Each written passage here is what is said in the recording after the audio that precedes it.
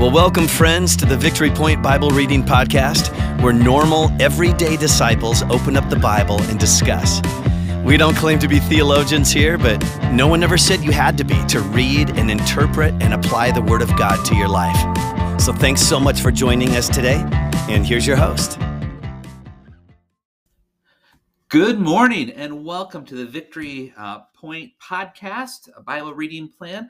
My name is Steve Durr and I am your once a month host here on the podcast. I'm excited to be with you again today, this whole week. And this is November 22, Monday, Thanksgiving week. So hopefully you have some plans later in this week to spend with family and friends.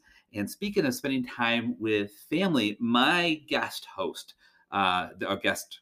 this week is the one and only, the beautiful and lovely Miss Jackie Durr, my wife of almost 25 years.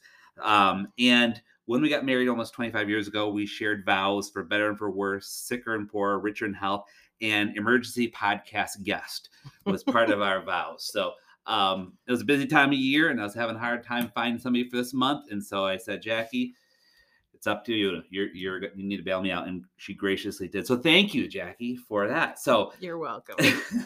For those of you, people who maybe don't know you, or maybe you could share a little bit about yourself, and then I have a question for you in a minute. So. Sure. Yeah. Hi, everybody. I'm Jackie. And yeah, like Steve said, we're married and we have 4 kids. Our kids are 15, 17, 19, and 21.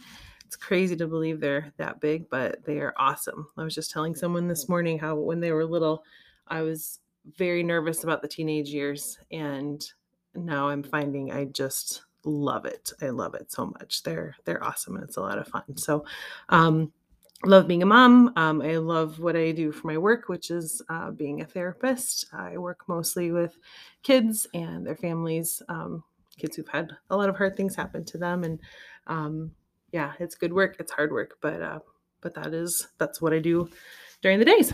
All right. Well, thank you for that. You mentioned our 4 kids, and one of them was just recently John the Baptist and Judas in Godspell musical, and I'm going to try to get a couple Godspell references in this week because, it's all set up perfectly for that. But anyways, one question I have for you, Jackie, since this is kind of the start of the holiday season, what is your favorite part of the holiday season? So we're talking Thanksgiving through New Year's. Oh, it's all good. I love probably most of all being with family, especially now that we have 2 kids in college. It's really nice to know that they'll be home and we'll get to just be together. And then also have time with our extended family too. So just that togetherness is really good. Yeah, I agree. That's my favorite time. Part of the holiday season too is just being with family. So, well, we are here not just to talk about our own kids, our own family, but also to read the Word of God and to kind of share what's on our hearts. As you know, that here at Victory Point, we do a Bible reading plan every day. The congregation, those who participate, read the same passages. And then this podcast is kind of a supplement to that, where we kind of read the passage and talk about it to maybe help spur on your thoughts as you've read through it. So hopefully you've read the passage today, Jeremiah. If not, you can pause and do that and then rejoin us in just a minute. But I'm going to read for us today, Jeremiah 33, 14 through 16, just a couple verses to get us started this week. And then we'll see what the Spirit's saying to us about it. So Jeremiah 33, 14 through 16.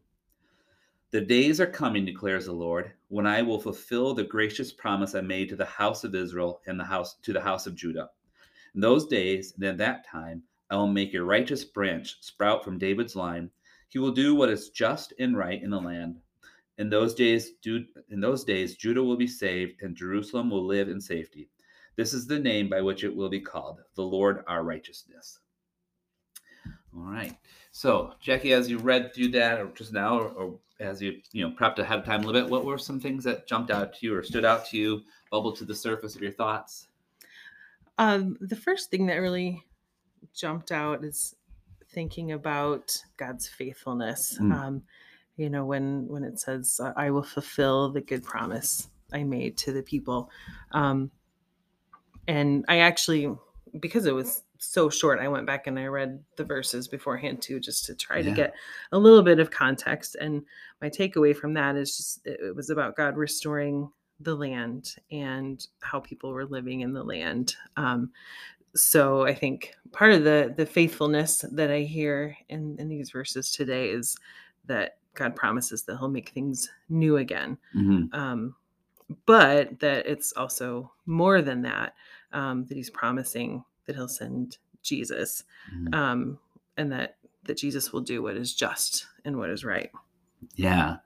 Yeah, that's one of the things that kind of hit me as well too. That Jesus would be the perfect king, that kind of, and I looked at my footnotes, that embodies all the good qualities of the kings prior to him. But he's the perfect representation of who a king would be. And again, like you said, God is faithful; He keeps His promises. And I did a little Google searching and just some timelines. I was kind of fascinated by this. So from the time that God made a promise to Abraham to when Jesus was born was about 1,976 years. If you go all the way back to Adam, where God promised to send His son and said that the serpent will bite your heel, but you'll crush his head. There's different date ranges, but anywhere from 3,483 to 6,984 years from the time of Adam and Eve to when Jesus came. So Wow. a long, long time. And now, Jesus promised that He'll come back again. So it's been about 2,000 years from His resurrection to His return. So a long, long time. And so it just said to me that, God is faithful. He will keep His promises. It just might take a while. And we need to be patient in that waiting. So I'm kind of a numbers guy. So that just jumped out and fascinated me. So That's really cool. That's good perspective. Like just thinking of that many years. Like, yeah, that's hard to imagine. yeah. What else? Kind of. Well, I one other thing I did was I looked at the Message translation of this too. Sometimes that helps me if I'm looking in the Old Testament. And yeah, so anyways, what jumped out at me was in verse 16, when it's talking about the name of the city, and what it said in the Message translation of verse 16. It said the motto for the city will be, God has set things right for us. I just thought that was really cool. Yeah, imagining how He will make all things right. So it's about making, we think about, it's easy to think about making like the land new and making us new, but but then just thinking just all the brokenness that's in the world, that He's going to make that right. And I think that's really awesome. Yeah. I was thinking that same thing too, just that, excuse me, sorry. That, there's going to be a physical deliverance, when Judah was restored, but also there's that spiritual deliverance, that spiritual renewal and healing that we'll all experience when the final promise of Jesus' return and His dwelling here on earth with us is fulfilled. So one other thing that I kind of gathered from that is the expectations of the Israelites and even the disciples expected that Jesus would come and reign on earth and set up an earthly kingdom and, kick out Rome, but it'd be a physical kingdom here on earth. And that's not what happened, which also said to me that we don't always get what we want when we wait for God, but we get what we need. They wanted a physical king to kick out the emperor, to kick out Rome, but that's not what they needed. That's not what God had in store for them. So not only does God keep His promises, but He gives us not what we necessarily want, but what we need. So hard time sometimes is accepting what that is. So. Right. Because a lot of times we think we know better. Yeah. But when we really, really don't. Yeah. Something that this made me think about too, like when I think about God making things right and just how much He loves justice. It was a time in my life, it's probably been, I guess it's been 10 or so years, maybe a little bit more than that, but where all sorts of things related to justice were coming up in my life.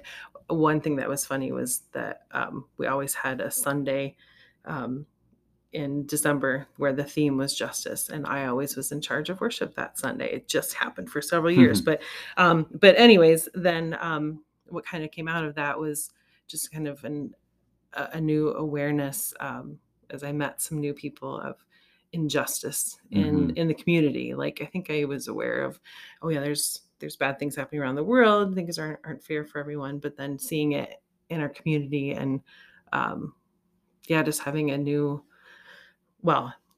really God breaking my heart for that, and how that kind of changed then the path for me, and going back to school to learn more about how to be an advocate for justice. And I feel like that's a lot of what I get to do in helping families too. But anyway, so when I think of justice and of God making things right, that I feel like that's a way that He's worked in me too. Yeah. Oh, I'm glad you shared that, because I think that's a great example of how God gives us what we need, not necessarily what we want. Not that you didn't want that, but you, by college training, you're a teacher and a music teacher, had helped to lead worship. But as you thought about going back, into the career field after the kids were getting a little bit older, you totally went in a different direction from where kind of you originally thought your life was going, and that was social work. And those experiences that you just talked about were pivotal in helping you go down that road. And I firmly believe that God needs you where you are right now, and the people that you support and help need you. And so God used those circumstances in your life to get you to where you need to be to serve Him the way He's called you to serve. So, and that was not an easy way too. I mean, there was a lot that you had to do before you were able to do that, with all the grad school and stuff. And while you're also trying to take care of a husband and 4 young kids. And, so that was a great, I was going to ask you if you have any examples of things like that in your life, and you answered the question before I could ask it. So there you go. You get bonus points. So, goodness. Yeah. One thing I wrote down kind of just with that is that I can see that in this passage, God loves justice. He loves for things to be right. So how can I be a part of making that happen? Yeah. Too. Yeah. Other thought, I think that's a good place to end, but if there's anything else you wanted to. No. The only other thing that I had thought about just in conjunction with that was, a verse came to mind, Micah 6:8 song. Actually, usually it comes in my mind as song, but just to act justly, love mercy, and walk humbly. Yeah. Well, that's a great challenge for our listeners. I think to every day to walk humbly, act justly, love mercy. Did I say that right? Okay, good. I panicked as it was coming out of my mouth, but I think so. Listeners at home, just as a reminder that we have a God who is faithful, a God who keeps our promises, and a God who loves and seeks justice. And what Jackie just said, I want to leave that as a challenge for you to see each day how you can be used by God in a way to bring justice to the people who are suffering from injustice. So I encourage you to be open to the Spirit's leading and open to God's call to help you bring forth His promise here on earth. So, having said that, may the Lord bless you and keep you and make His face shine upon you and be gracious unto you. And we will see you or talk to you again tomorrow. Thanks for joining us. Well, thank you for joining us today for the Victory Point Bible Reading Podcast. We hope that today's conversation was helpful for you and encourages you in your daily walk with God. If you have any questions or thoughts to share with us, please email us at info@victorypoint.org. We would love to hear from you.